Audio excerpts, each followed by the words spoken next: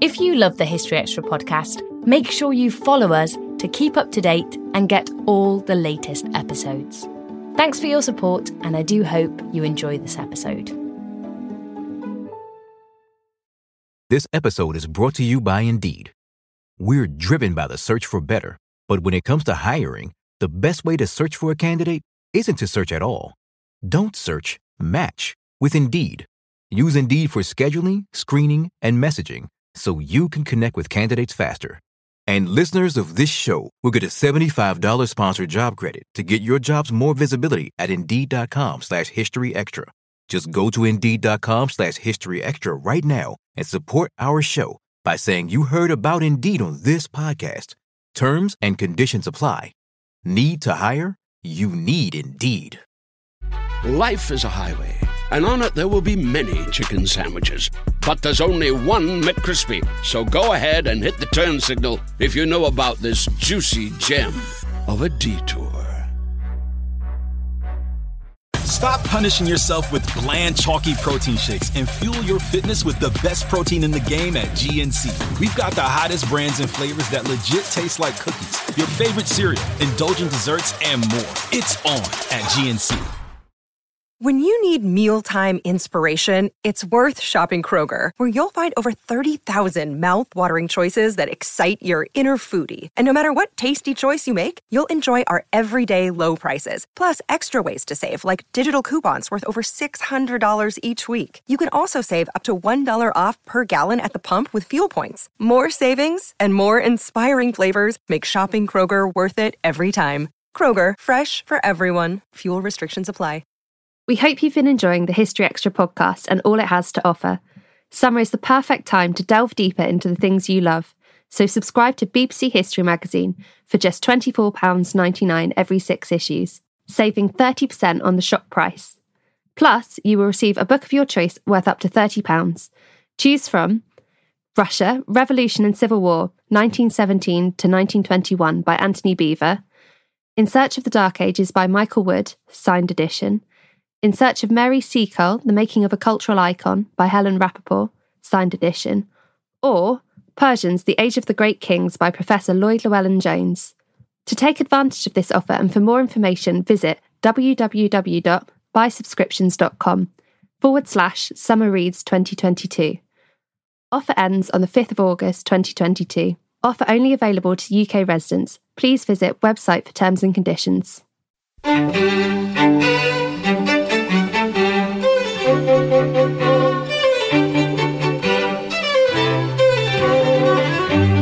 Hello and welcome to the History Extra podcast from BBC History Magazine and BBC History Revealed.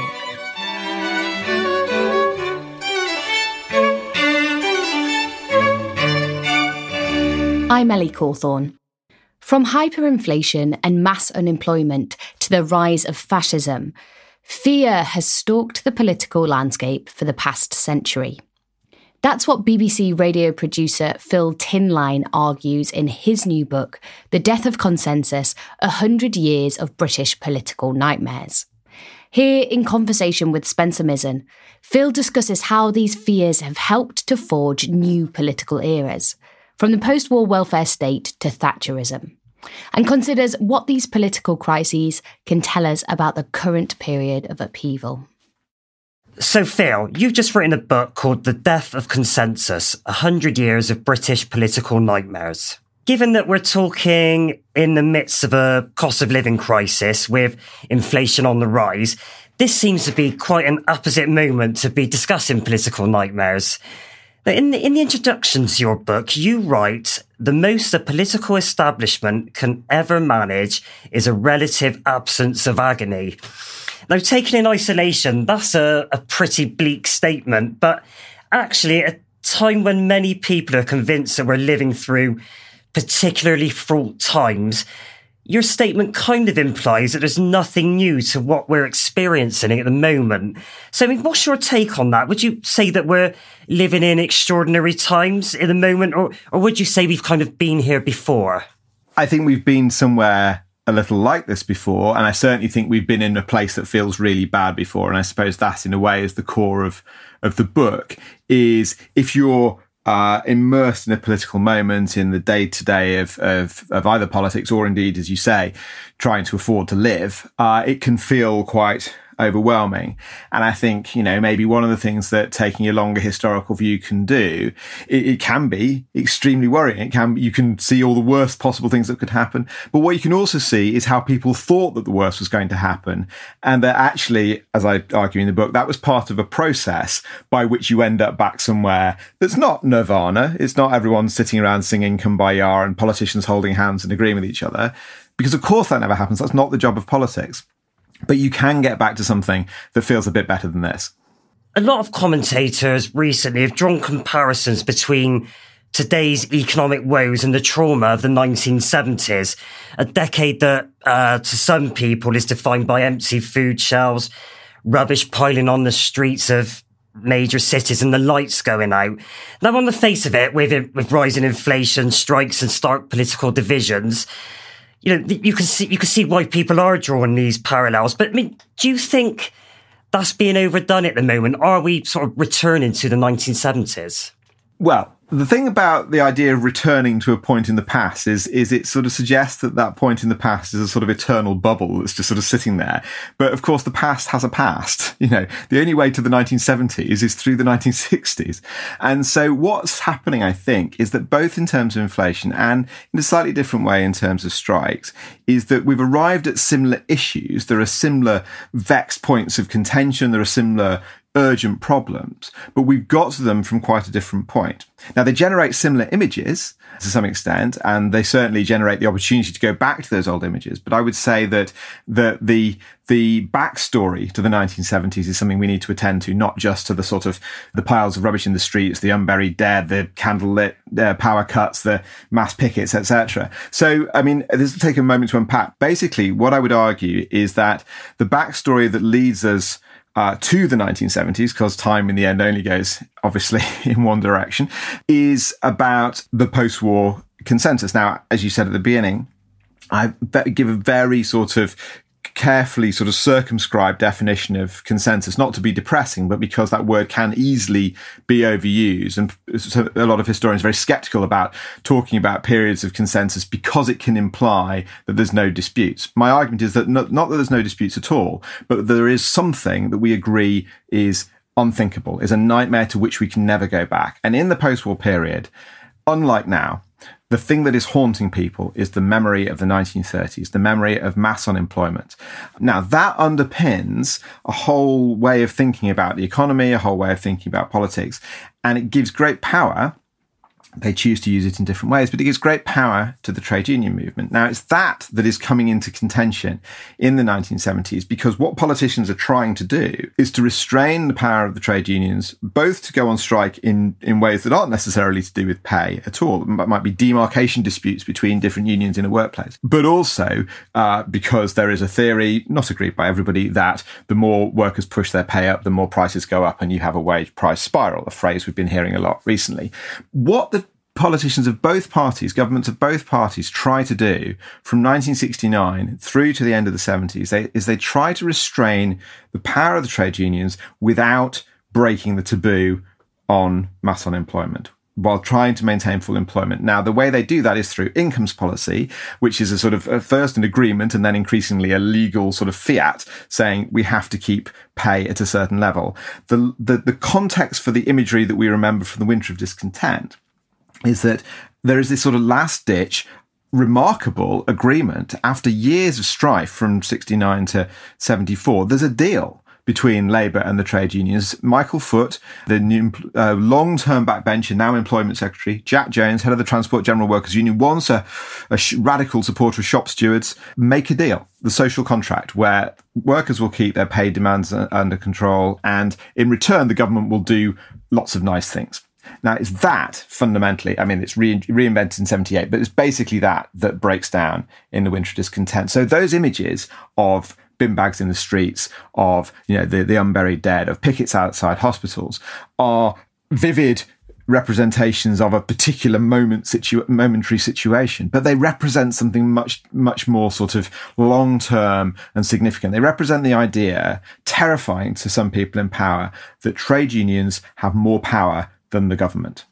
Now, where we are now is not in a position where I think anybody would claim. Now, we hear phrases like, trade unions holding the country to ransom, but the basic politics of it are quite different to where they were in the 70s. So just to finish off in very quickly, I would say that there is clearly, again, a power struggle playing out. There is clearly massive sort of contention and polarization about pay, but it's starting from the position of, 30 years of the sort of Thatcherite model, much of which, was prosperous and wages were rising. But since the 2008 crash, that's broken down, pay has flatlined.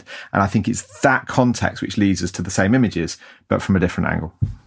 And would you argue then that there are different victims of the cost of living crisis today as in comparison with what was going on in the 70s? Well, yes, I think I would, in the sense that many, many more people, especially in the private sector, are in trade unions in the 1970s. So in the book, you identify 3 distinct periods in the century or so since the advent of mass democracy in 1918. I wonder if you could talk us through those 3 eras and what are their distinguishing features? I would say that the beginning of this is the sort of messiest bit of the history. So, as you say, from 1918, we have, basically mass democracy. Younger women are added to the electorate in 1928, and that's when you really get it. But it's basically there.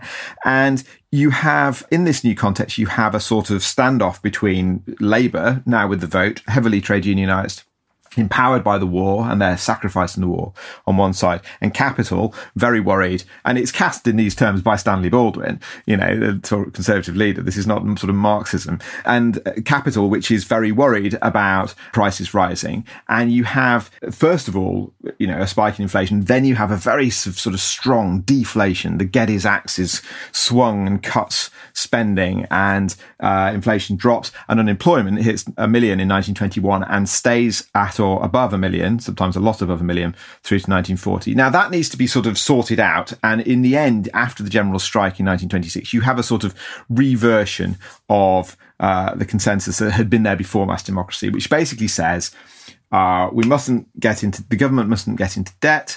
And for the moment, we're going to maintain free trade. We're going to keep the pound on the gold standard. So we have sound money, and we're going to be a bit nicer to the trade unions than has happened at some points in the past. But there's a sort of a kind of strained consensus. These consensuses are often strained compromises. They're not happy-go-lucky. That lasts for a little bit, but then there's a financial crisis in 1931, and that starts to really break down. And crudely, from 31 to 40, you have increasing pressure to spend more money, firstly to help the unemployed, which doesn't really happen, and then to fight the Nazis, and it does. So that's the first period. Out of the Second World War, you get what's often called the post-war consensus, which runs from 1945 and sort of begins to break down at the end of the 60s, where, as I say, full employment is the crucial thing. We mustn't go back to mass unemployment. That period is as frightened of mass unemployment as the 30s was of big deficits and, ruinous inflation. That breaks down in the 70s. You have the sort of period coming from the mid-80s when Thatcher has really established her sort of hegemony, free market consensus with a strong state. That runs through to 2008. Lots of prosperity in the latter part of that period. And then the crash has sent us back into contention. So the three periods of the death of consensus are the 30s, the 70s, and the last 14 years, basically. Still to come on the History Extra podcast. When Dominic Cummings was interviewed by Laura Kuenssberg, she said, "How do you think people see you?" And he said, "As a nightmare." It is absolutely the part of the lingua franca of politics.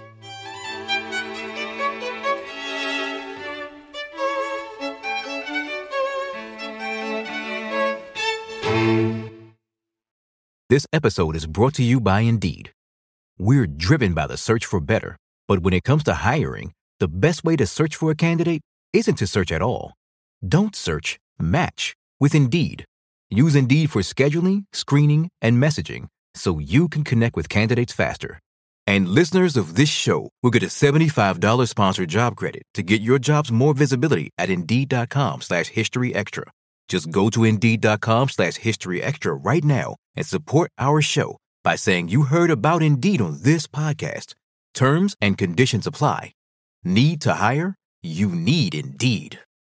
We don't always realise just how much our negative thoughts and experiences stick with us and weigh us down. you may find your brain constantly running through a highlight reel of bad moments. That comment your friend made last week that hurt your feelings. That frustrating thing your mum does. Or that silly thing you said in a meeting. Maybe it's time to get it all off your chest. Whether it's a tiny annoyance or something much bigger. Talking about it can give you some relief and lead you to a potential solution. That's where therapy comes in. It's a safe space to share whatever's weighing you down and learn to process it, so your internal highlight reel can focus on the good stuff. And BetterHelp offers affordable online therapy on a schedule that works for you. Connect with a licensed therapist by text, phone, or video call. Start the process in minutes and switch therapists anytime. Let it out with BetterHelp. Visit betterhelp.com/historyextra today to get 10% off your first month. That's BetterHelp, HELP.com/historyextra. Life is a highway, and on it there will be many chicken sandwiches. But there's only one McCrispy. So go ahead and hit the turn signal if you know about this juicy gem of a detour. And moving on from that, I'd like to talk now about two of the protagonists in your book, Michael Foot and Keith Joseph. These two men had very different interpretations of what constituted the greatest threat to Britain's national security, didn't they? And the different ways in which they promoted their solutions to this threat had a really significant impact, didn't it, on Britain's 20th century trajectory. I wonder if you could tell us a bit about these two men, please, and how they changed our modern history. Sure. I mean, I think they're fascinating, and they are, very similar in age, but Foot is the great champion of 1940 and the beginning of, what becomes the post-war consensus. Joseph, who's only 4 years older, is the great champion of, what becomes Thatcherism, but of breaking down and moving away from the very things that Foot had championed. And there are periods in the 70s where they clash, and they're both extremely articulate men. Foot is the better parliamentary performer, for good or ill. And there's a very funny scene after actually Foot has, lost all power and Joseph is dominant from the early 80s, where he does this whole routine about the magician who smashes up a watch and then says he's forgotten the rest of the trick and can't put it back together, as a sort of way of taking a mick out of Keith Joseph. But Joseph has won at that point. So what can we tell you about these people? Well, they both went to Oxford. They both, Foot has the more illustrious background in a way. Foot is the child of a ferociously sort of Cromwellian, dissenting, with a capital D and a small d, liberal, with a small L and a big L, Isaac Foot, who is a member of Parliament now and again, based in the West Country, and who actually resigns from the national government over the ending of free trade in 1932.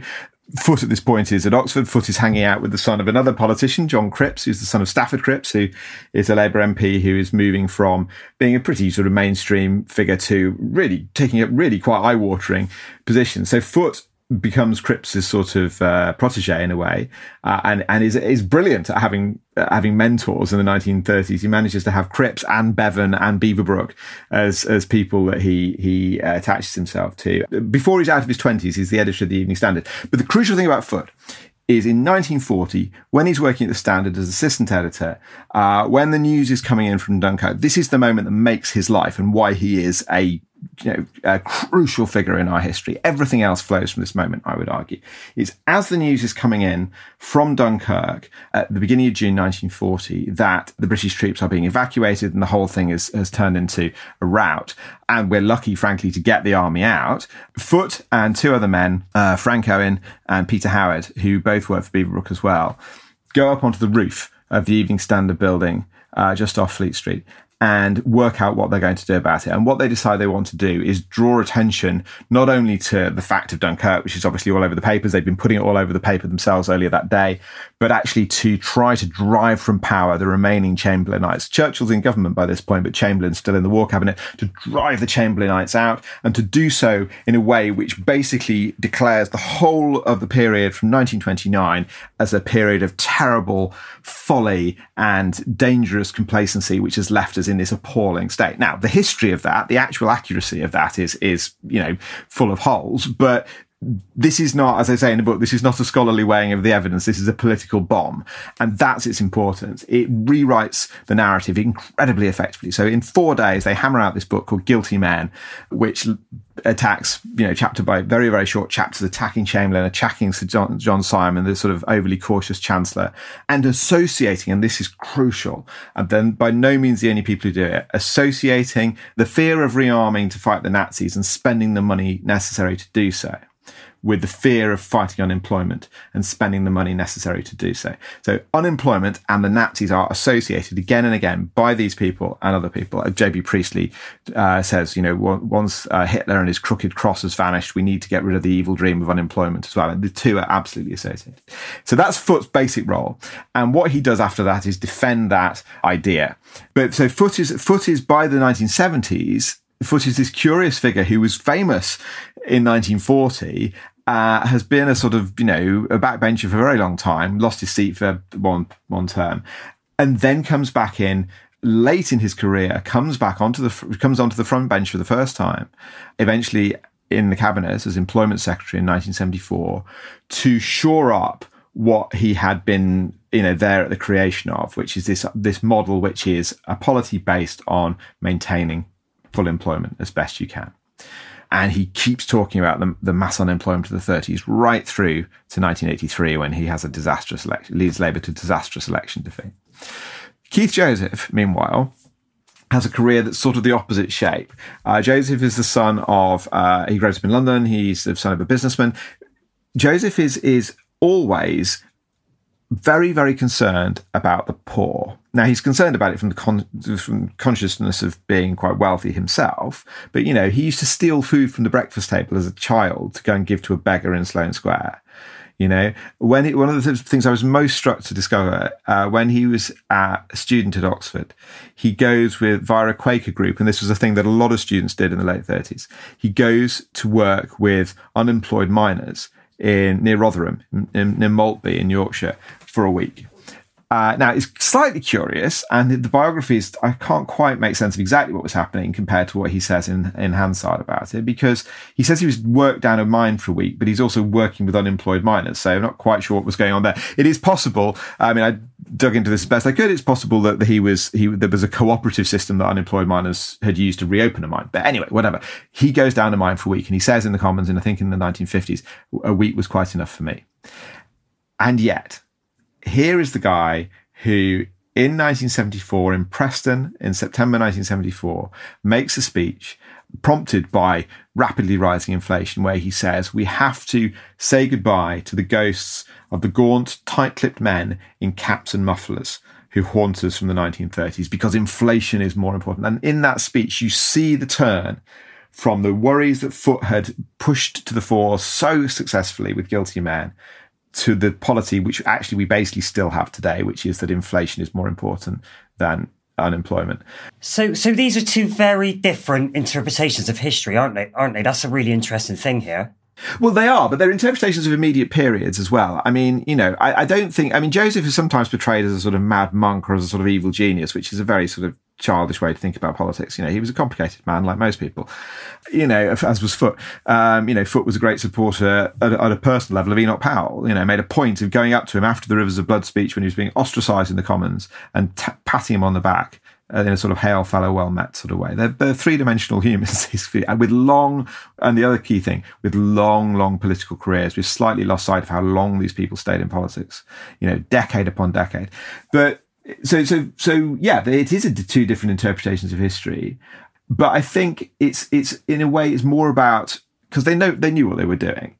It's about which bit of history you emphasise. I don't think if you actually asked them to agree on the facts, they would largely agree. The economic interpretation would differ, and then what was really important and most crucial to worry about would differ again. But yeah, they do represent two very strongly different emphases from the same generation, having impacts on different generations. Now, you write that this book is a story of how nightmares have hemmed politicians. Now, those nightmares have been both real and imagined and have encompassed everything from Nazi invasion and mass unemployment through to trade union tyranny. Why do you think our political leaders have been such slaves to their fears over the past century? Well, I think slaves is maybe slightly strong because some of them do face them down. But I think this is how we all live, right? You know, we're constantly functioning between our memory of the past, good and bad, and our hopes and fears for the future. And what I'm trying to track is how those things, how one becomes more important than another and changes what's so-called possible. And I mean, the reason I like the word nightmares, I was surprised to find how much it comes up. And you keep seeing it coming up. I mean, you know, I didn't put it in the book, but, you know, when Dominic Cummings was interviewed by Laura Kuenssberg, she said, how do you think people see you? And he said, as a nightmare. You know, it is absolutely the part of the lingua franca of politics. And I think what's so interesting about it as a word is exactly what you put your finger on, is it can apply to things that are remembered, to things that are real right now, to things that are possible in the future. And that's why I like it as a word. It is ambiguous, and that's the point. Why are politicians hemmed in by this stuff? Well, I think it's partly, in significant part, is because they're trying to work out what everybody else is frightened of. They're trying to work out what we're all frightened of. And so to take mass unemployment as an example, there's a moment in 1974 in a shadow cabinet meeting where Robert Carr, who had been employment secretary at the time when unemployment hit 1 million, and you watch him on the TV news that night, he looks like he's going to cry. And this is a guy who grew up in wealth, but when he was being David Davis told me this story, when he was chauffeured into Westminster School in his dad's car in some point in the early 1930s, across Parliament Square, he saw a contingent of hunger marchers arriving at Parliament, and the sight never left him. He says, somewhat clearly to his own surprise, in the shadow cabinet meeting in 1974, that people don't seem to be as worried about it as much. And Lord Hailsham, one of his shadow cabinet colleagues, writing about Powell in 1975, says, I would have been ashamed to sort of, you know, reject the worries about mass unemployment. But you can sort of see him saying, but perhaps I'm overdoing it. And you can sort of see how actually, you know, the public in some ways, particularly younger people who don't remember all that, are actually maybe getting ahead of this generation of politicians who do remember it. So it's a multivalent process of people trying to second guess each other's fears. Dominic Sandbrook is very good, I think, on the way that Thatcherism was not, you know, one woman arriving in power and throwing a lever. It was based on how people were changing their minds. Is this in any way a particularly British phenomenon, do you think? I mean, have other countries across Europe faced similar problems as this country? And have their stories been defined by this quest to find and maintain consensus in the same way that Britain's has? So I would say that in terms of politics being shaped by nightmare, yes, I think this is not a specifically British thing. I think there is an inflection to it, which is sort of particularly British, which is that there is this, you sort of saw it a couple of weeks ago with some polling about young people's disillusionment with democracy. There is this notion that people have, this is sort of a meta notion, right? There is this notion that people have that the British have a notion that it can't happen here. So whenever anything scary comes up, people say, oh, well, everyone's very complacent and thinks it can't happen here. But actually, now people have been saying that for 100 years, right? I would really challenge that. People have been worrying about Britain turning into a dictatorship for ages, you know, since the Edwardians at least. And so I think there is a specifically British thing, which is we think that it can't happen here because we've got a long history and our last revolution was in the 17th century. So it takes on a particular colour for that reason. But no, I think it's clearly there. There's a story which illustrates this very, very clearly, which is Heinrich Brüning, who is a couple of chancellors before Hitler.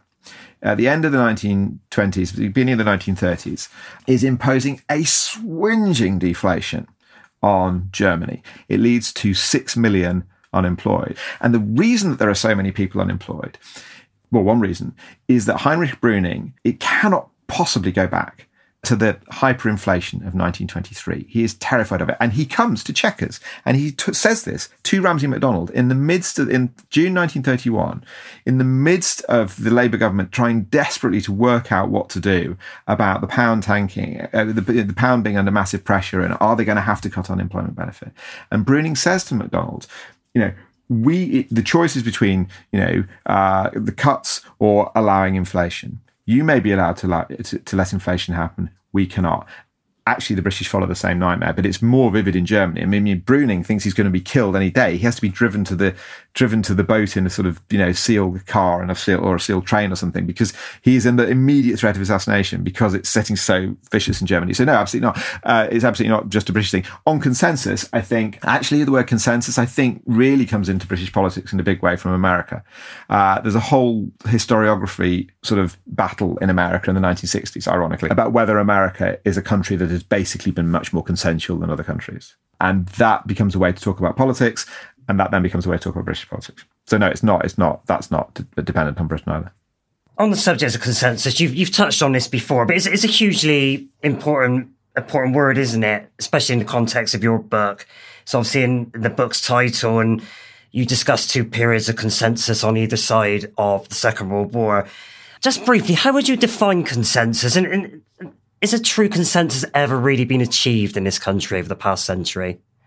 I think if by consensus we mean everybody agreeing with something, then even the very circumscribed definition I give, that a consensus is agreeing that a particular thing must not happen, you don't get everybody agreeing to that. I mean, there are people in British politics in the 1950s and 60s who will say, we're over worrying about mass unemployment. What you get is a sort of sufficient consensus for there to be. You often get more of a consensus between the front benches than the back benches, because that's the nature of it. If you're on the front bench, you have to engage in trade-offs. You have to engage in policies you think you can actually make work and have the sufficient support of both of Parliament and ideally of the electorate. If you're on the backbenches, that's not your job. So there's sort of grades of it. But as I say, my definition of it, deliberately kept quite constrained, is that is an agreement on something to reject. So, for instance, I would say that, when people talk about the post-war consensus, very often one of the first things that springs to mind is the health service. Now, actually, I would argue that consensus is not a particularly helpful way to think about the health service, simply because, in terms of period specificity, because there is a long and complex story that leads to the National Health Service. In some ways, the historian David Edgerton argues that, in some ways what's happening with the welfare state in the 1945 government is it's being extended to the middle class. The working class already have forms of it. Now it's complex and, through charities and, but there are 5 government ministries thinking about social security, etc. It's a deliberately constrained definition precisely because something like the health service, has a history before that, has a history after it. That's why I think homing in on this one particular idea of full employment, the taboo on mass unemployment, gives you a workable definition. And even within that, I break it down into the taboo on the consensus that we must have full employment. Based on that, a consensus in industrial relations, because of that shared view allows for relatively collegiate discussions between employers and workers and government. Relatively, there are still loads of strikes in the 50s, and then on top of that, you have this much vaguer notion of consensus politics. But no, it's a term to be treated with care.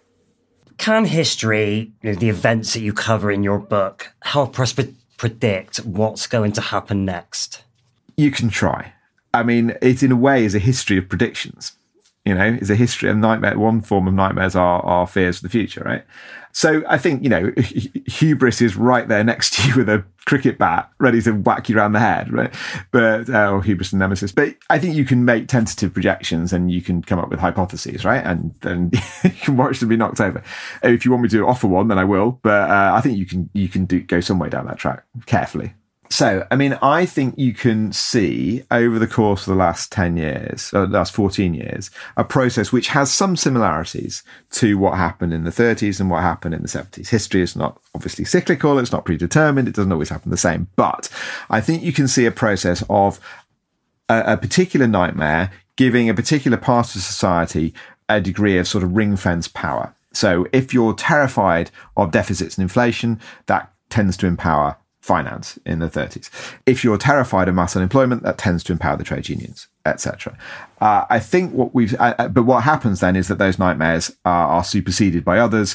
People don't want to let go of the old nightmares, and there's a sort of battle of nightmares, which eventually results in a new nightmare becoming dominant, and that creates a new sort of settlement. So that's my basic sort of trajectory. So what's happening in terms of that now? Well, I would say that, and this is being played out literally as we speak, that for people on the sort of quote unquote right of politics, there has been a journey since the crash away from the superseding of some of their nightmares about, and when I say nightmares, I do not mean to dismiss this at all. There's a serious fears, but in terms of the book, nightmares about excessive government spending, about excessive government borrowing, indeed about, re-empowered trade unions. These are all things that have been absolutely foundational to the post-79 British polity, and those have come under pressure. And I think you can certainly see, most strikingly in Boris Johnson's 2019 manifesto, significant, but also in Theresa May's actually, significant moves away from what was thought to be possible. However,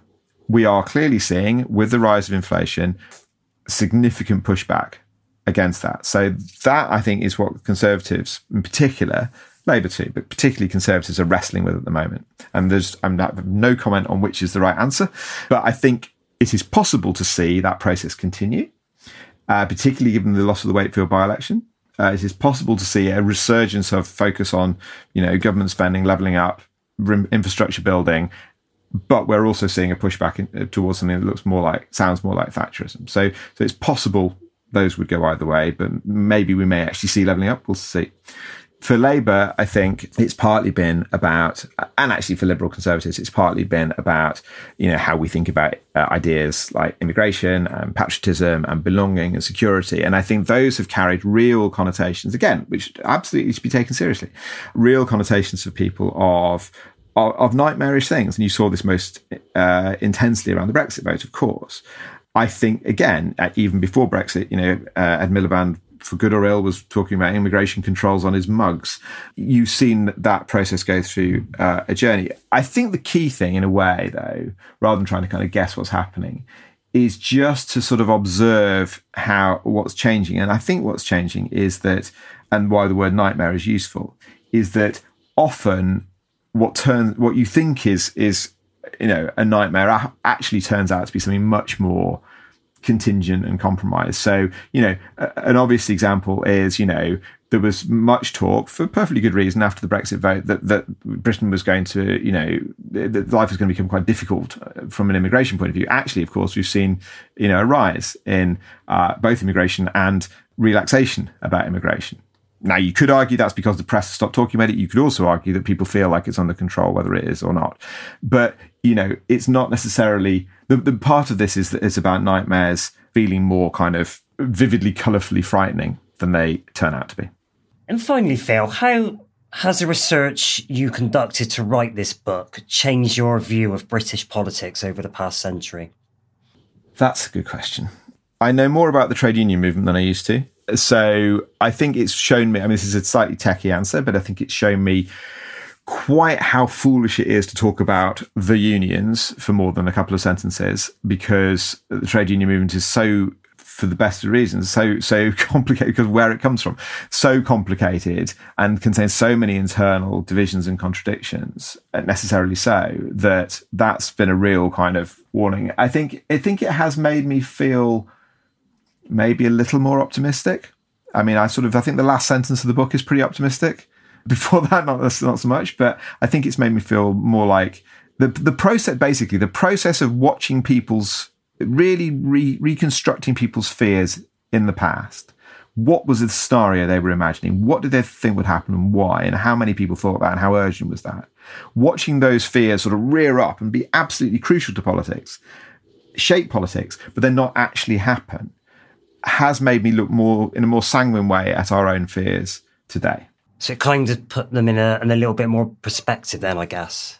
I think fear and worry about the future and worry that democracy is stuck and can't solve it and that extremism will flood in, those fears are part of the political process. And I think because this only happens every so often, and because we don't remember things that didn't happen, we remember things that did happen, it's very easy to think this is the first time this has happened, and that can be very frightening. And I think there is something cautiously, not reassuring, because I'm not suggesting we should be complacent in any way at all, but there is something that gives some perspective if you can watch fears that are similar to your own play out in the past and understand how they played a role in democracy doing its job, and that democracy was always being vulnerable, is necessarily a vulnerable thing by definition. And it can always happen here by definition. It's the wrong question to ask. The question is, how likely is it to happen here? But seeing it both as vulnerable and as resilient, I think, can give you a more balanced view.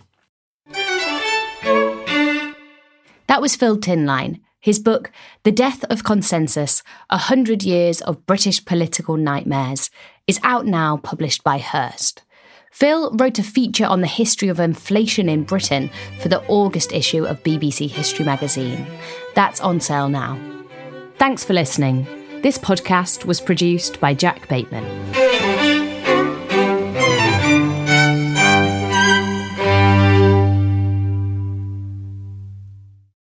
A collision between a Chinese jet and an American spy plane. He came and rammed into our left wing. With relations increasingly strained, what are the chances of things spinning out of control? The Western world was asleep. I'm Gordon Carrera. I'll be exploring the friction in this most important of relationships and asking, has the West taken its eye off the ball? You cannot ignore China. From BBC Radio 4, this is Shadow War, China and the West. Listen wherever you get your podcasts.